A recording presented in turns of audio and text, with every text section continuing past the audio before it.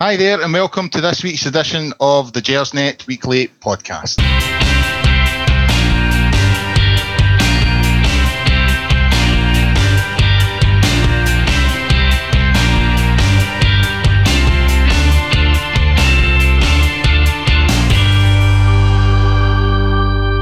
Hi there, and welcome to the latest instalment of the Gersnet Weekly Podcast. Lots of stuff to get through this week in what has been a very positive weekend for the Teddy Bears. We got the 3 points against Dundee, Celtic dropped points, all looking good, and we've got the European game on Thursday to look forward. So we'll be looking at that. We'll look at the Dundee game, we'll go through all the analysis of that. We'll have a look at the Villarreal game on Thursday, which is our first group stage European match since 2010. And then we'll have a wee quick squeak at the St Johnstone game next Sunday. Joining me this week is two absolute legends from the Gersnet podcast. They were here right at the very beginning when we started this bandwagon. It's Ross Bennett. How are you doing, Ross? Aye, not so bad. Colin, yourself? Not so bad. You sound very cheery. I'm assuming the weather in Luxembourg's a bit gloomy? No, the weather in Luxembourg is absolutely spot on. It's been cracking. I think it's getting up to 30 degrees this week as well. My missus is away on holiday as well, so I'm by myself for a weekend. It's been lovely. Oh my God. And empty and nice weather. And empty. We're not at high school. Well, you've obviously not been married as long as me. So that's good. That's good. Aye, nice weather. I'm chuffed for you. I'm sure the person I'm about to introduce will be joining you with that. It's Pete, the legend that is Pete. How are you, Pete, over in Germany? Yeah, great. You sound it. You sound delighted. Full of sun. Full of sun. What's the temperature in Germany? Well, we're getting up. It wasn't really that brilliant today. I think it was in its 20s, early 20s, but we're getting up to 30 degrees during the week again. So looking forward to that. That'd be great. Plus the fact, the positives of the games that we've had since Friday night. Well, I even dug myself in to watch that, and I thought I'll just watch it to Celtic go 1-up, and then I ended up watching it. And the full game. Yeah. Most of it. Praying that St Mirren would hold out, which did quite easily. They did. And certainly in terms of the climate, it's looked a bit sunnier this weekend for Rangers. A positive weekend. Just a wee bit regrettable that Hearts couldn't have dropped a couple of points there, but we'll roll on. So we'll get right into it. We'll get into the game yesterday. Obviously, the Dundee game, we won 4-0 at Ibrox. Fairly sort of routine win, which is a good thing, I suppose. I didn't think that the performance was overly fantastic. And I'll come with you first, Ross. Stevie G, after the game, said yesterday that he was pleased with the result, pleased with the clean sheet, but the performance, I thought, could have been better. I thought it was a bit patchy. We played some good stuff at times, and I thought we were better in the second half than we were in the first half. Would you agree with that? I mean, what were your thoughts of the performance overall? If I'm being honest, I was actually quite surprised by Stevie G's comments after the game. I actually thought we were better than he made us out to be. I thought we were pretty strong, throughout the whole game. Maybe Dundee had a wee 10-minute spell towards the end of the first half where they were a wee bit more dominant, but they never troubled us. Sometimes we were a bit disjointed, some stray passes here and there, but we've had the international break, which has been really good, which has given us a real rest, given us time to focus on tightening things up on the training ground, and I think that really showed. I actually thought Gerrard's comments were slightly more downbeat than I was expecting. I thought it was a very strong, very dominant performance, which left me feeling very, very positive. I would I would maybe lean towards Gerrard yesterday. I mean, obviously it was a great result yesterday. And as I said, the fact that we're talking about routine wins, I think is a good thing. That's an excellent sign as to where Rangers are at the moment. But I thought we were a wee bit slack yesterday. Started well, but I thought the Morelos goal that was wrongfully chopped off, we'll come on and cover later on. I thought that was a wee bit of a turning point after that. I thought they were a wee bit disjointed at times, but overall, happy with the result. 4-0, and it probably could have been more. Pete, coming to you, the starting lineup yesterday, Stevie G went with McGregor in goal, Tavernier and Barisic at full back, Goldson and Katic centre halves, midfield three of Halliday, Koulibaly, Arfield, wide men were Candias and Kent, and Morelos up front. And it looked to me, when I seen that starting 11, it looked to me like Steven Gerrard had one eye on Thursday night. Is that how you felt? Did you think he got the right starting 11 yesterday? Well, as far as I know, Jack and Ijara were injured, so I don't think he had a really lot to do. I suppose he could have brought in Ross McCrory instead of Halliday, but Halliday seems to be favoured in place of McCrory. Now, for the rest, if you think that Kent, Candeias and Arfield were probably candidates for, all three of them candidates for man of the match, then I think he got it right. Then sometimes I really worry that the middle, Dundee came right through the middle quite a few times. And actually, I thought they were the opening 10 minutes, they were actually quite dangerous. And a lot of times, Katic and Goldson, they just run up against a brick wall, but the middle, sometimes they just run right through the middle of the midfield, and that worries me sometimes. I would slightly agree with you there. I thought for a wee period in the first half yesterday, Dundee got a wee bit of joy coming through us through the middle of the park. So yeah, I can see what you're going on about, and obviously Ryan Jack was out. I'm going to be honest here and say I'm not sure about Ajaria. I'll have to double check, but I must admit, when I saw the starting 11, I thought he had a wee eye on, the game on Thursday night, which is obviously a huge game for Rangers. We've not been at that stage in Europe for a long, long time.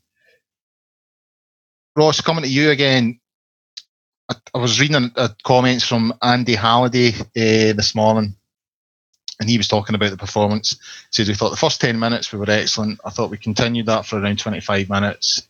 And then there was a wee 10-minute spell when Dundee got a foothold in the game. And he goes on to say that overall he thought it was a good performance in the second half. Now, the most interesting thing about Andy Halliday's comments, for me anyway, whether he was getting interviewed at all. There was periods last season where we'd all but written off Andy Halliday. And he seems a different player under Steven Gerrard. Why do you think that is? I mean, he really has come in for the cold and seems to be I don't want to say a vital player, but he's obviously rated by Steven Gerrard. Yeah, he's certainly shown that he's got a role to play, isn't he? I mean, I think most people, I certainly thought when he was shipped away to Azerbaijan a year ago, I thought there was no way back for him. I thought we're loaning him out because we couldn't find anyone to actually buy him permanently. It's an interesting one because, he came back from Azerbaijan early because he couldn't settle out there. Fair enough, that's personal circumstances or whatever it might be. But he came back and I thought for large parts of the second half of last season when he did play, he wasn't great and he hadn't improved on where he'd been under Warburton in the Championship. But there's a real change in him this year, and it's noticeable. And fans are actually saying he does have a part to play in this team. And he played the 90 minutes yesterday and hardly put a foot wrong. He was very solid, very assured. I wonder how much it is to do with the change in coaching and, being surrounded now by stronger characters, surrounded by a more positive and more determined mindset, both from the coaching staff and from the players that they've brought in. I think just the change in personnel and the change of atmosphere, the change of mindset, it seems to have worked wonders for Andy. But alongside that, we have a guy here who grew up supporting Rangers as much as you or I did. He's fanatic, he's passionate for the club, which is great. And I think he's probably realised that this is his very, very last chance. And if he doesn't impress, if he doesn't nail down not necessarily a starting spot every week, but if he doesn't nail down a real place for himself in the squad, his days of living the dream as a Rangers player are over. And I think that's probably really hit home for Andy Halliday. And you can see the effect that it's had on his game. I think he's a different player to who he was 9 months ago. Do you think that Steven Gerrard, and I don't mean in terms of the ability that Steven Gerrard had. Steven Gerrard's obviously one of the best players in the world when he was playing and he was at his peak. But do you think Gerrard sees a bit of himself in Halliday in that, he's a local boy, he's playing for the club that he loves and wants to play for? Do you think that's part of it? Do you think Gerrard's walked in and thought, something, I might be able to get something out of this guy? I think so. I think at least Andy Halliday would be the kind of player that you would want to have in your team. If you walk into a new team as a manager, you're going to look for the guys that are going to give 100% in training, that actually, understand the club, know what it means to play for the club. One thing that Steven Gerrard will never have to do with Andy Halliday is he'll never have to get him up for the game. He'll never have to pump him up or try and sell to him how important the game is, because Andy Halliday will actually sell how important it is to every other member of the squad. And I think that's, when you're a new manager coming into a new team, that must be such an important thing, to have someone who's already there, who gets it, and you don't have to try and sell a vision to. And, I think we've had periods of Andy Halliday perhaps not being played in his best position. It feels like he's a bit more settled under Gerrard. And it's great, because we're fighting on so many different fronts this season. We need depth in the squad. We need to have characters that we can rely on, to not start every week, maybe come off the bench, maybe start every third or fourth game, to change it up and to rest some legs. We need to be able to rely on these guys if we're fighting so many different fronts. And thankfully, Andy Halliday seems to have risen to that challenge. Yeah, I would agree with that. Pete, coming at you, our favourite topic of them all, referees. Kevin Clancy yesterday again, another absolute shock. And I mean, how many league games have Rangers played this season? 4 or 5. There seems to be an incident in every single game. And as I said, Clancy had a shocker yesterday. Some really, really strange decisions. I've got a wee note of them here. There's the Morelos goal. Fair enough. That that could maybe go down to the linesman. Where I was seated in the Govan rear, it was the goal at the furthest away end. I'm kind of closer to the Copeland Road than I am the Broomlin Road. From my seat, it looked like Morelos was onside. The images I've seen today have confirmed that. There was a claim for a penalty in the second half when Glenn Middleton was fouled. It seemed an obvious penalty to me. There was an incident with Dundee that they swung across into the box, and it looked to me like it was either Katic or Goldson headed it out, and the referee gave a by kick to Rangers. Then there was another incident. There was a throw-in.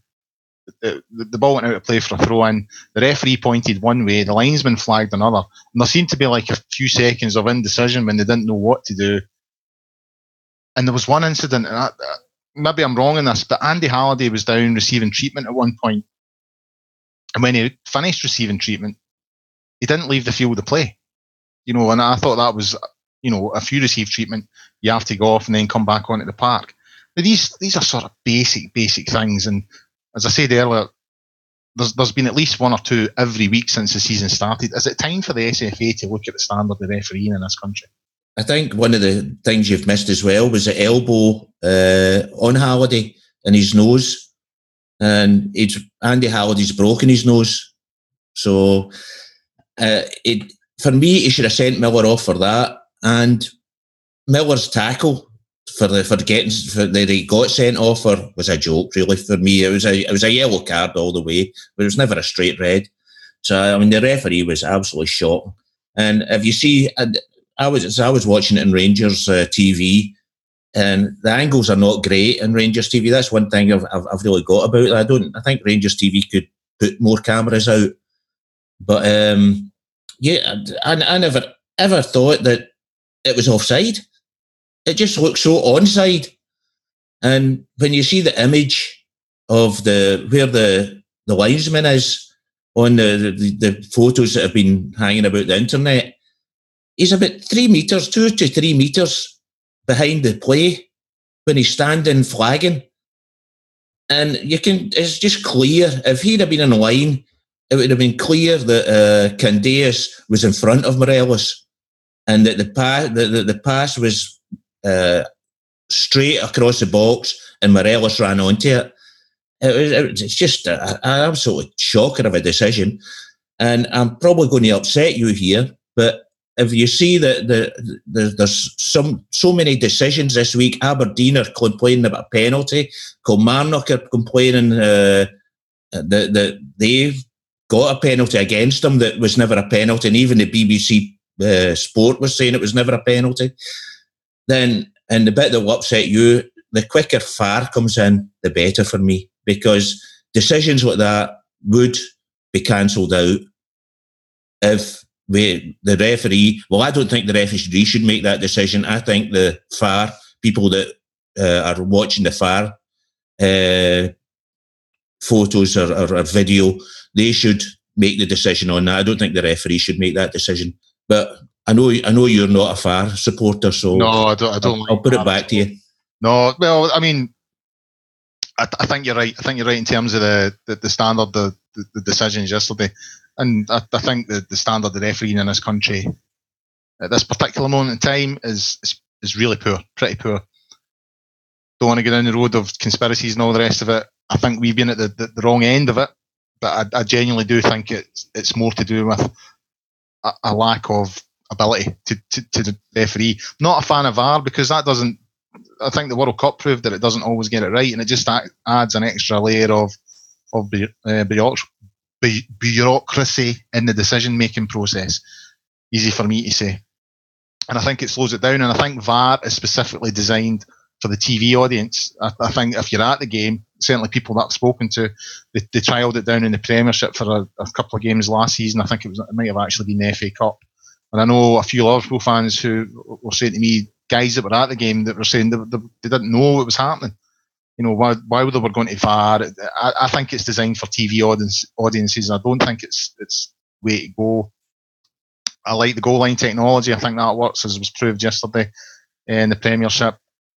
But the standard of refereeing in this country, I think if you want to improve the decisions in this country, I think you need to improve the personnel. I just don't think it's good enough at the moment, I'm afraid. Sorry, Colin, if you look at rugby where they actually show the incident on the big screens, and the supporters are all into that, watching it, and I think that would be better, because then the supporters sitting in the stadium can actually see what is actually happening, what the referee's seen, and why he's given that decision. Yeah, but is that not just happening at the high end of the game? You know, it's happening in the Six Nations. Is that actually happening in your grounds around the country on a Saturday afternoon? I don't think it is, Pete. I might be wrong. I'm not a rugby man, but I don't think a lot of these rugby grounds, you know, playing league games and all the rest of it every Saturday, have that at the high end of the game, at the Six Nations and all that. Yeah, the fans are included.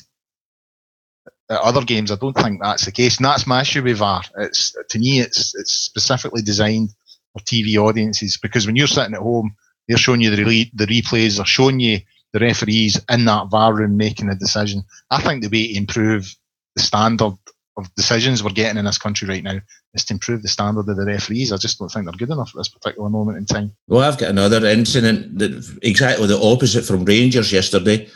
I was watching Ajax game, and Ajax scored a goal that was borderline offside from the referee. He gave a goal, and then he checked it on VAR, and you could just see that there was 3 Ajax players offside, and then he cancelled the goal. And that's it. It does take a few seconds, but it's only seconds. I mean, within, I think, 10 to 15 seconds, they've looked at it and seen if there is a case. But yeah, I'm obviously a strong supporter of VAR, and I think it's the way to go, because I think every country's struggling. Germany use it now, and you only really, I mean, I don't think you can press Brecon City and teams like that to use it, but I think every Premier League game, I mean, they brought in making stadiums 10,000 seats, so as that 3,000 can get into it. Why can't they just bring in VAR, which has an actual improvement on the football? Well, we're going to have to agree to disagree. You know, another thing I don't like about VAR is this happened a couple of times during the World Cup, when a player scores a goal and he runs away to celebrate, and then he gets told, right, stop, we're going to VAR. Let's see what the decision is. We suspect there might have been an incident here, or there might be an offside there. And then they go and review it, and they say, actually, no, it's fine. The goal stands. And by that point, the moment of that celebration has gone. You know, scoring a goal in a major tournament or a major game. But what did you think of Morelos' face yesterday when he saw that his goal was disallowed? Yeah, I know. And I get it. It's just the same. Yeah, but, you know, you can't reignite the celebrations. You can't say, well, that's it, the goal stands, away you go running to your supporters now. I hear what you're saying, but I'm not a fan of VAR, I must admit. Like the goal line technology, because that's clinical and it gets the decision right every single time. I'm not convinced VAR does, but hey-ho, it's all about opinions. Ross, coming back to you, if you're still there. I have been having a wee sleep over here. See, I knew once he brought VAR into it, I thought, oh, we're going to be here a while. Obviously, Kenny Miller turned out for Dundee yesterday, first time back at Ibrox since he left the club in the summer. Sending off, he was sent off. Now, it kind of happened right in front of me. I have to admit, I've not seen it since. I've not seen the TV footage. But going back to what Pete was saying there, he thought it looked harsh. So did I. I wasn't convinced straight away that it was a straight red. However, I've seen people on social media today saying it was. What do you think? Did you think it was the right decision to send him off? No, I think if it had been the other way around, if it had been a Rangers player making that tackle and got sent off for it, we would be up in arms. You know, we'd be adding it to our list of refereeing grievances for this season, because I think it wasn't wildly out of control. It was a late tackle. If Miller's foot was another kind of 6 inches off the ground and was going in over the ball, going in high, then it would have been a red card. I think it's. I think it was very harsh, very, very harsh. It might have had something to do. Pete referenced earlier the elbow on Halliday that he could have walked for. Maybe the referee's thinking that he's made a mistake earlier. He should be looking to even it up. I don't know. I think if it had been a decision against us, I'd have been really, really unhappy with it. And then obviously it's you couldn't really write that script with Kenny Miller coming back, and that's the way he leaves Ibrox this time. Well, actually, I've got to give my boy a wee bit of credit here, because he came away with a good bit of banter yesterday. Initially, I didn't realise it was Kenny Miller, and then when I realised, I turned to him and said, he'll have done that on purpose, so he'll get his, standing ovation, because obviously he left under a bit of a cloud, never really got the opportunity to say goodbye, and my boy's like, it's a send-off for a send-off, which I thought was fairly decent patter for a 13-year-old boy, so fair play to him. I know he listens, so he'll be chuffed that he got to be mentioned there. I mean, he's not taking that after you, is he? No. No, I don't know where he's getting the grade A pattern from. It's certainly not me, that's for sure. But anyway. Pete, Glenn Middleton came on yesterday, sort of later on in the game, scored his first goal. And I must admit, I'm always delighted when I see young boys, getting their first goal for Rangers. It obviously meant a lot to him. You could tell in the celebrations he was quite chuffed. How big a prospect is he for Rangers? Because I know he's only been in and out, but what we have seen him, he looks a decent prospect. Yeah, well, the games I've seen him on, playing, it was great he got his goal, by the way. And Ryan Kent as well, got his first goal. I'll just mention that as well. But I seen him in Germany playing in a tournament. A lot of top teams were there. And it was a standout, even against all the teams. Fulham were there, and it was a standout against all the teams. And you could just see it was different class to everybody. But I really think he'll be good. I really think he will. Unfortunately, the other one that went away, Gilmour, I think he's a probably bigger prospect, but unfortunately we lost him. But I think he will go on to be certainly a Scotland player and a good Rangers player. Well, I hope you're right, Pete. I think obviously he's not played a huge amount of the games. He's not had a huge amount of game time, but anytime he has come on, there was a couple of times he came on European campaign, he looked really good. Ironically, I thought he had one of his quieter games yesterday. He never really ran at the fullbacks yesterday and got to the byline and got the crosses in. But it was good to see him getting his goal, and hopefully, as you say, he goes on to become a great player for Rangers in the future. Right then, moving on, and obviously it's a big game this Thursday against Villarreal. The first time Rangers have been in the group stages of a European competition since 2010 when we were in the Champions League. It really is. The more I think about it, the more excited I get. It's going to be a big night for us. Villarreal are the opponents. done a wee bit of background info on them today. They're currently sitting 12th in the table. They've not had the best of starts to their season in La Liga. They've only won one of their 4 opening league games. Looking at their squad today, the only one I recognise was Santi Cazorla, who's obviously the former Arsenal player. If you get the opportunity, I recommend you do this. I reckon you go in and look at how he was unveiled by Villarreal. It was really bizarre. They have this sort of glass tube in the middle of the stadium, in the middle of the pitch. There's a magician. The tube fills with smoke. The magician goes, "Izzy wizzy, let's get busy." The smoke disappears. And there's Santi Cazorla. Trust me, go onto Google and look at it. It's impressive stuff. We've played against them once before. February 2006, we reached the knockout stages of the Champions League. We drew 2 each at Ibrox. Lovenkrands scored that night, and then the return leg we drew 1 each, and Lovenkrands scored again. We went out on the away goals. Villarreal progressed to the semi-final that season. They beat out Inter in the quarter-finals after disposing ourselves, and lost to Arsenal in the semi-finals, and Riquelme missed a penalty in the last minute of that game. Rangers had progressed to that stage of the tournament out of Group H, finishing second behind Inter Milan and ahead of Armedia Bratislava and Porto, becoming the first Scottish club to make the last 16 of the Champions League. A record against Spanish clubs: we've played 20, we've won 3, which sounds pretty poor, but we've only lost 5 and we've drawn 12, with a win percentage of 15%. Stevie G, he was talking this week about the game, and he was saying it hasn't been a plan to go out and set up and defend for our lives. I don't think Rangers try and do that. We want to have a shape and organisation where we're hard to play against and respect the opposition, but we want to try and go and play when we win the ball back. So, big night coming up on Thursday. Big European night. It's been a while since we've had to say this. Pete, I'll come to you first. This is the first time, as I said earlier, Rangers have reached this sort of stage of a European competition since 2010. How big an achievement is it that Steven Gerrard got us there? When you consider everything that's happened to Rangers over the last 6-7 years, you know, how big an achievement is Stevie G getting us to that level? Yeah, it's absolutely fantastic.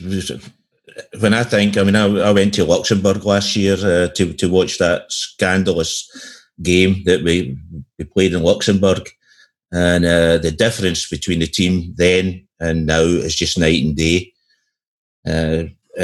Financially, it's just such a big boost for Rangers. That's probably brought in a couple of players that we probably wouldn't have had if we hadn't got so far. But it's just absolutely been brilliant, and long may it continue. Yeah, I would agree. I'd obviously long may it continue.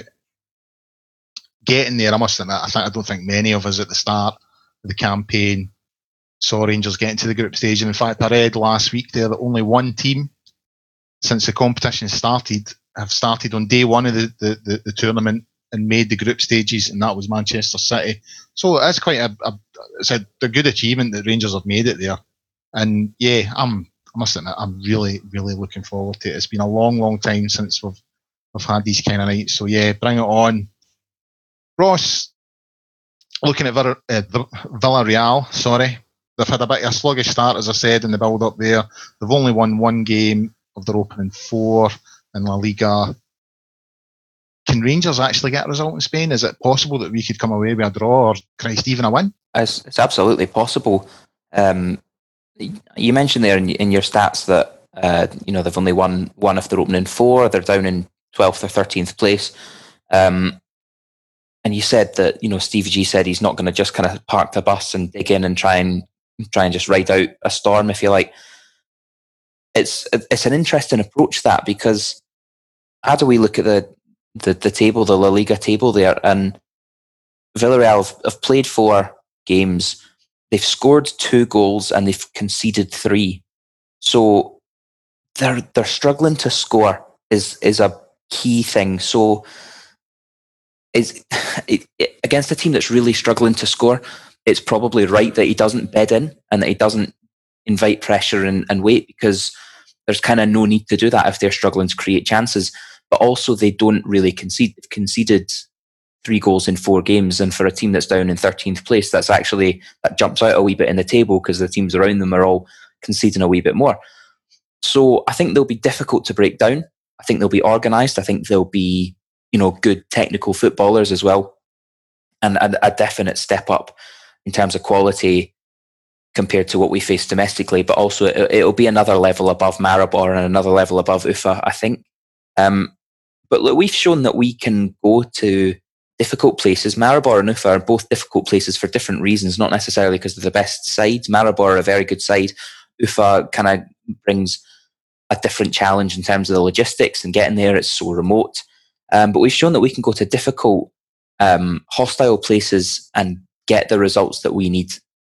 And I think we have to take confidence from that. We have to take confidence from our display in Maribor in particular, when it was, always going to be nervy and always going to be trying to make sure that they don't score, because then it starts to loosen our grip on the tie. But we've shown that we have excellent game management.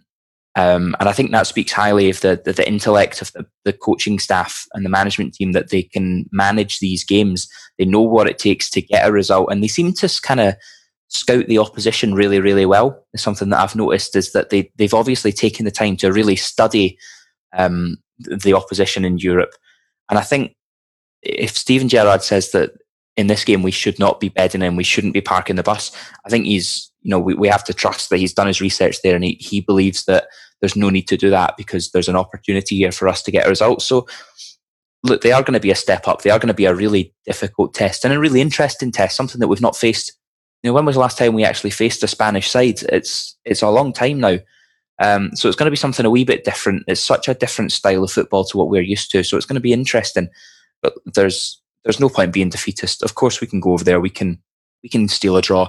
We can get the away goal. We can nick a result. Absolutely. Yeah, but maybe it's worth pointing out that Villarreal have had it slightly rough over the last few seasons. I mean, I know they got to that the last time we played them. They got to the semi-finals of the Champions League. Those days are gone. They've been relegated since then, and they really have sort of become a sort of mid-table sort of side. Obviously, they've done well enough last season to qualify for Europe, but yeah, I think you're right. I think, if we go there with the right approach, as you say, if Steven Gerrard thinks there's a result to be had, so far he's got it right in Europe. We've had a couple of bumps domestically, but in Europe, him and the coaching staff have got it 100% correct. So yeah, I think you're right to be optimistic. Obviously, it's Spain. It's difficult, but you never know. I mean, it's also important to point out that they're not going to want to be playing a team like us. A team that's, we've just obviously had a very convincing win at the weekend, so we're coming into it in a positive form. Whereas they're not. They're struggling a wee bit, but also we're still kind of riding this crest of positivity with the new manager who's come in. They're not going to want to go up against a team like us. It's also, obviously our first game back in the group stages of European competition, so this means a hell of a lot to us. And we are going to be so fired up, so pumped up. We're not going to kind of buckle under the pressure or get overawed by the occasion. I think we'll be so ready for this game, and hopefully that kind of intimidates them a wee bit. I think we are not the kind of team that they're going to want to play. Yeah, I would agree with that. Absolutely. I mean, as you say, it's been a while since we've been back there. It means a lot to us. We're riding on the crest of a wave, and I suppose they've maybe got more to lose. They're in the bigger league. We're the wee club for Scotland coming over that are only 6-year-old apparently. So yeah, I agree with you absolutely. Pete, obviously we spoke earlier on that looking at the starting 11 yesterday, suspecting that Stevie G might have had one eye on the game on Thursday. Who do you see as being the key players for this game on Thursday? Is there anyone else that will come in that you think absolutely? One name that for me he sort of fell out of the starting 11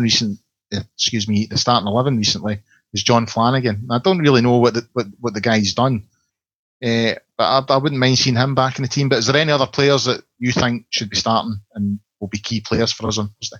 Well, yeah, I don't know if you bring in Flanagan, I don't know who you're going to drop. Barisic for Flanagan? I don't think I would do that. because Barisic, for me, is actually surprised that so many people on the forum said he was played bad yesterday. I didn't think he played bad at all, but I certainly wouldn't drop Barisic for Flanagan and Tavernier. I wouldn't drop him for Flanagan either. Although Flanagan's maybe a better defender than Tavernier. But I think one of the biggest player that's going to be Koulibaly. I think the destroyer, as they call him. He's going to be massive, hopefully, because we've just looked at a different team when he's not been playing. And yesterday he strolled about and even got his goal. I don't think Morelos was very, very happy about it, but so he's going to be massive. I think McGregor obviously is always massive, and in Europe he'll need to be again. I think, because I think they will have shots at goal. So yeah, I think we've got to be one unit and all play good the way we have been playing in Europe. I think that's the important thing. Whether Jack comes back in, I don't know whether Jack, what his injury is, whether it was a bad injury or whether it's just we'll take it easy. I read today that he's not going to make it, so I'm assuming you can take him out of the equation. Okay, no, then Halliday will probably move into that position. But the one positive, although Villarreal, they've played the most games in Europe, they've scored the most wins in the Europa League. Sorry, not in Europe, the Europa League, and they've scored the most goals in the Europa League. But they've lost over the last couple of years. They've lost 2 games at home, so they're not the team that they were so many years ago. And I really think we can beat them. And one of the really important things is that Morelos keeps his head and doesn't get sent off. I think that's extremely important. Is Morelos not suspended? Oh, sorry. Yeah. Well, that's a good point. At least he'll not be sent off then. That's because he got sent off in the last game. Yeah. Yeah, that's a good point. Sorry, never thought about that. Oh, that means Lafferty will be in then up front. Or it might go with Middleton. Did he put Middleton through the middle? Well, it might go with the new boy. What was his name? The boy that came on yesterday. Is it Grezda? Might go with him. But I think maybe Lafferty's a more likely option. Time will tell, I suppose. Ross, going back to Andy Halliday, we were speaking about him earlier on. He said after the game yesterday that the group, because of the teams that are in it, obviously Villarreal, Spartak Moscow, Rapid Vienna, he said it kind of feels like a Champions League quality group in terms of the teams that are in there. Would you agree with that? I must admit, I was a little bit surprised, because my opinion over the last few years, anytime I look at that Europa League groups, you always think there's teams there, you're like, who are they? And every single team in our group, I think it does kind of feel like a Champions League group. Aye, well, it's they're big teams. You know, Rapid Vienna, arguably one of the biggest teams in Austria, obviously. Spartak Moscow, you could make an argument for them being the biggest historical club in Russia. Villarreal, obviously, aren't maybe one of the giants of Spanish football, but you wouldn't bat an eyelid if you'd seen any of those teams in the Champions League. So, yeah, I think what Halliday's kind of saying there is that we could have had an easier draw. And when you look at some of the teams that were floating about in the draw, he's right. You know, we could have had an easier draw, but it doesn't really matter if it's a Champions League quality group or if it's a Europa League quality group. You know, we're here to face whoever's put in front of us, and we want to be a Champions League side. So if we want to be a Champions League side, we need to be beating Champions League quality teams. So he's not wrong necessarily. You know, you wouldn't. None of these teams would kind of seem out of place if they were in the Champions League. But that doesn't mean we need to fear them. That doesn't mean that we've had a rough deal. It just means that we've got big teams that we get to go and experience playing against, because it's been so long that since we've had these big away days. So it's if it's Europa League quality, if it's Champions League quality, it doesn't really matter. Bring it on, and we'll take on any comers. Quick question to the both of you: can we get out of this group? Never say never. I remember doing an early podcast this season where I said, "Oh, if we get to the second qualifying round, maybe the third qualifying round, I would count the third qualifying round as real success." and look where we are now, is that we're facing 3 big clubs in the group stages. We've got European football up till Christmas. I never would have thought that would be possible. So but why not? Why not? We need to keep it tidy at home and try and nick a result or 2 on the road. I'm going away to the Moscow game, so if we could save a good showing for away in Moscow, that would be fine by me. Pete? Yeah, well, I'm always positive about Rangers. I think we can get through. Rapid. Why should we be frightened of Rapid? We're Rangers. Why should we be frightened of them? And Spartak Moscow. No, I don't really think Villarreal is on paper the biggest. And by the way, Spartak lost today, and so did Rapid. They lost to Austria Wien, and Spartak Moscow lost to, this is a good one, Akhmat Grozny. So they're not having it that great at the moment either. So I'm going that we'll get through. Right, moving on, and we'll do a quick preview of the St Johnstone game next Sunday. Obviously, we'll be travelling back on the Thursday night from Spain. So no Saturday game for Rangers this week. It's on to the Sunday. And that's the sort of... I'll open up the topic. I'll come to you first, Ross. The Sunday thing, Hearts, Celtic and Aberdeen will all play before us next week. Celtic play on the Sunday, but they play at 12:30. Hearts and Aberdeen both play on the Saturday. Is this maybe the downside of qualification for the Europa League? Having so many Sunday fixtures, especially when we're playing catch up. If you're X amount of points behind Hearts, say, then they play on the Saturday and win again. Surely that puts a wee bit extra pressure on us on the Sunday. If you're travelling back from Spain and Russia and whatever, again, it just adds that wee bit extra pressure. So is this the downside of the Europa League campaign, and is it possible that it could have a negative impact on the league campaign? Honestly, I don't see it that way at all. You could. I see what you're saying. And if Hearts win, if Celtic win, then there's a wee bit more pressure on us to win. But if you're playing for Rangers, there's one job, and it's win. So it doesn't matter when you're playing. It doesn't matter who you're playing, really. It doesn't matter what any other club has done. You just have to win. And so, no, I'd play on a Saturday, play on a Friday night, play on a Sunday lunchtime, Sunday afternoon, whenever it is. I don't really see it as a detriment. I don't really think it should have that much of an effect on professional footballers. I know that obviously there's a European hangover effect that people talk about, and there's probably some credence to that. There's probably some logic to that, and I see that. But in terms of playing on a Saturday versus playing on a Sunday, I don't think we can say that that's a negative thing of the negative side of European qualification. We have to play these teams anyway. We have to. It doesn't really matter when we play them, and it should never matter what any other club has done. That's something that Rangers managers have always said, is it doesn't matter what Celtic do, it doesn't matter what Hearts and Hibs do. All that matters is that we win our game. We beat the teams that are put in front of us.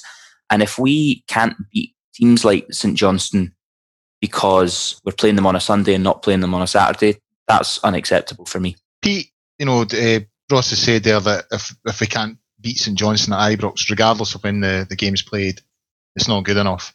St Johnstone have had quite a decent start to the season, and they look like, that they're maybe back to the form that they were showing a couple of seasons ago. Is this potentially a tricky fixture for Rangers? St Johnstone, they've always sort of approved a tricky fixture. The thing is that people were saying, we've got 5 easy games now that we can get points in. But funnily enough, St Johnstone are equal with us, Livingston are above us, and Hearts are above us. So what is a tricky fixture? At the beginning of the season, you would have probably said Aberdeen, Hibs and Celtic. But it's not turning out that way at this moment.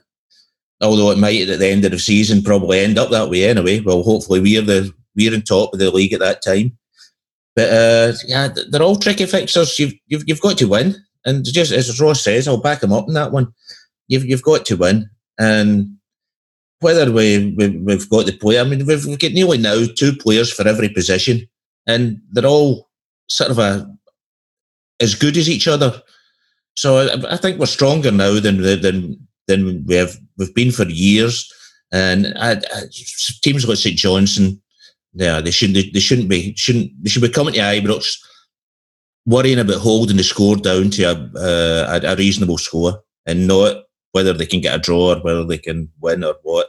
Rangers should go out for the win. Hard to disagree with that, Pete. Ross, we talked about the sort of rebirth earlier on of Andy Halliday. He's back in the side. Rangers have got a decent run of fixtures coming up. The Dundee yesterday are obviously struggling. St Johnstone at home, a game they should probably win. Livingston away, again, a decent fixture. Is it vital that players like Andy Halliday, your sort of periphery players, is it vital that they sort of turn up when they're given the opportunity? Because obviously I think Gerrard's going to rotate the squad given the European commitments. So do these type of players need to turn up now if we're going to compete in all fronts? Obviously we're in Europe, we've got the domestic stuff. We need the squad, surely. Oh, 100%. That's why you have a big squad, is so that you can rotate, and we need to have confidence in guys like Halliday. And thankfully this season he's kind of making it very easy to be confident in him, whereas in the past that wasn't necessarily the case. I think this season, as we are fighting on so many different fronts, I take it we're still in 4 competitions really. If the 2 domestic cups, the league, and Europe, so we're fighting 4 different fronts there. It's a heavily demanding schedule, and actually we're only in September, and we've played a serious, significant number of games, and so we've seen the benefits of that rotation. And this ties nicely back into what you were saying about the lineup yesterday, having one eye on the midweek game in Villarreal, and you're right that the lineup definitely did. But what also was interesting was the substitutions that he made and the timings of those substitutions. Taking off Morelos, leaving him on as long as he could, because obviously Morelos isn't going to play. So you want to have Lafferty being fresh, but you don't want Lafferty to be stale. So you bring him on for 20 minutes or so. And there were a couple of other wee substitutions where it was, like he took off Ryan Kent because Ryan Kent was having a storming game. And then he takes him off because he needs him to still be fresh and still have that level of energy on Thursday. So it's crucial that the squad is fit and ready to play, but also that we as fans and that the other players can have confidence in the players that aren't being picked to start every game, like Andy Halliday, like Ross McCrory, like even like people like Glenn Middleton, and Wes Foderingham as well, because I'm sure that if we're still in 4 competitions in 2 months' time, Wes Foderingham will probably be kind of rotated in a few more times. We need to have confidence in these guys that they are fit and ready to play, but also they have match sharpness, and that they're not dropping down a level. The standard of play doesn't drop down a level when these guys come onto the park. And thankfully, players like Halliday, like Middleton, have given us that confidence so far this season. Pete, in my opinion, that this is the sort of game that Rangers, especially at home. I mean, the Rangers' home form last season was appalling. To me, this is the type of game that Rangers would have dropped points last season. How important is it that Rangers start producing routine wins out of these types of fixtures? That's how it felt yesterday. It felt that Rangers weren't quite at their best, and there was things you could criticise about the performance, but we still came away with a 4-0 win. So to me, that almost defines a routine win. How important is it that these fixtures, that's what they become? Well, as I just said, that Rangers should always go out for a win, and stand by that. But obviously, some of the games that we've played this year is the referees. Going back to the referees, they've made such big decisions, wrong decisions, that's cost us. And last season, if you remember the Hibs game, and how many games that cost us last year as well. That plays a big part in it as well. So, but that said, a Rangers team going out against a Hamilton, a St Johnstone, or even an Aberdeen or a Hibs, the Rangers should be looking for a win, and these games should really be difficult, but we should still be looking to roll them over. And I really think, I'm really confident this year that we can. I mean, as I said, I watched Celtic, and they're absolute crap. They're absolute crap. And I really think we've got a good chance this year. And it was quite funny. I was watching BBC and somebody says, "Yeah, you need to catch Celtic," and somebody says, "Yeah, but Celtic need to catch Hearts." So I quite laughed at that. So no. For me, well, it was a bit like that yesterday at Ibrox. We were all asking. The boy behind me was going through all the scores, and he was like, "What's the Hearts score? What's the Hearts score?" Which is unusual. Obviously you're looking for the Celtic score usually, but yeah, we do need to look at Hearts as well. I think because they've started very well this season. Yeah. I was especially Naismith. He seems to be right in form at the moment. But to go back to the St Johnstone one, and or even to go back to Celtic, we've scored twice as many goals as Celtic at the moment. They've only scored 5 goals in 5 games, and we've already scored 10, and Hearts have scored 11. So even at that point, we're well ahead of them in goal difference at the moment, and that's them with their £40 million striker at the beginning of the year, and now they're £9 million striker. And I seen the other Diddy. He was boasting that he was here to get 10 in a row. So I hope he falls on his face this year. Quite right, Pete. You tell him. But I think the goals. I think we talked about this in previous pods towards the end of last season. Scoring goals wasn't a problem. Rangers were the top goal scorers in that league last season. We scored more goals than anybody else. The problem was the amount we were conceding. I think we had a soft underbelly this season. Last season. So I think, I don't think goals are a problem. I know Morelos takes a bit of stick. Some of it is legitimate, but he's scoring goals. Kent got his yesterday. Middleton, and there's other players chipping in. Goals, I don't think are a problem for Rangers at this moment, and they weren't last season. It was a defensive side. So, I agree with you. I think we're in with a good chance this season. I think we'll put in a decent challenge for the title. Quick one from the both of you. Score prediction for next week against St Johnstone, Ross. I think we'll be fine. I think it'll be 3-0. Pete? Yeah, I think we'll go 3-0 as well. And I just want to mention, you were talking about the defence. Joe Worrell and McCauley still to come in if there's any we want to rest any of the defenders. So they seem to go with a really high opinion from people. But I think it'll be 3-0, 4-0. Right, moving on to the final part of the show, Sevco of the week. I've got a couple myself. I'll bring them up after yourself, Ross, because I believe you've got one. I've got. I noticed something yesterday on Twitter. Obviously, during our game, no Rangers game would be complete without 2 Celtic fans talking to each other on Twitter about our game. So they're having a wee bit of back and forward about how awful we are and how much Dundee are just lying down because obviously it's Neil McCann and he wants us to win. So they're kind of having a wee bit of witty back and forward. It's all very nice, very pleasant. And then one of them says, well, that'll be Neil McCann sacked in the morning then.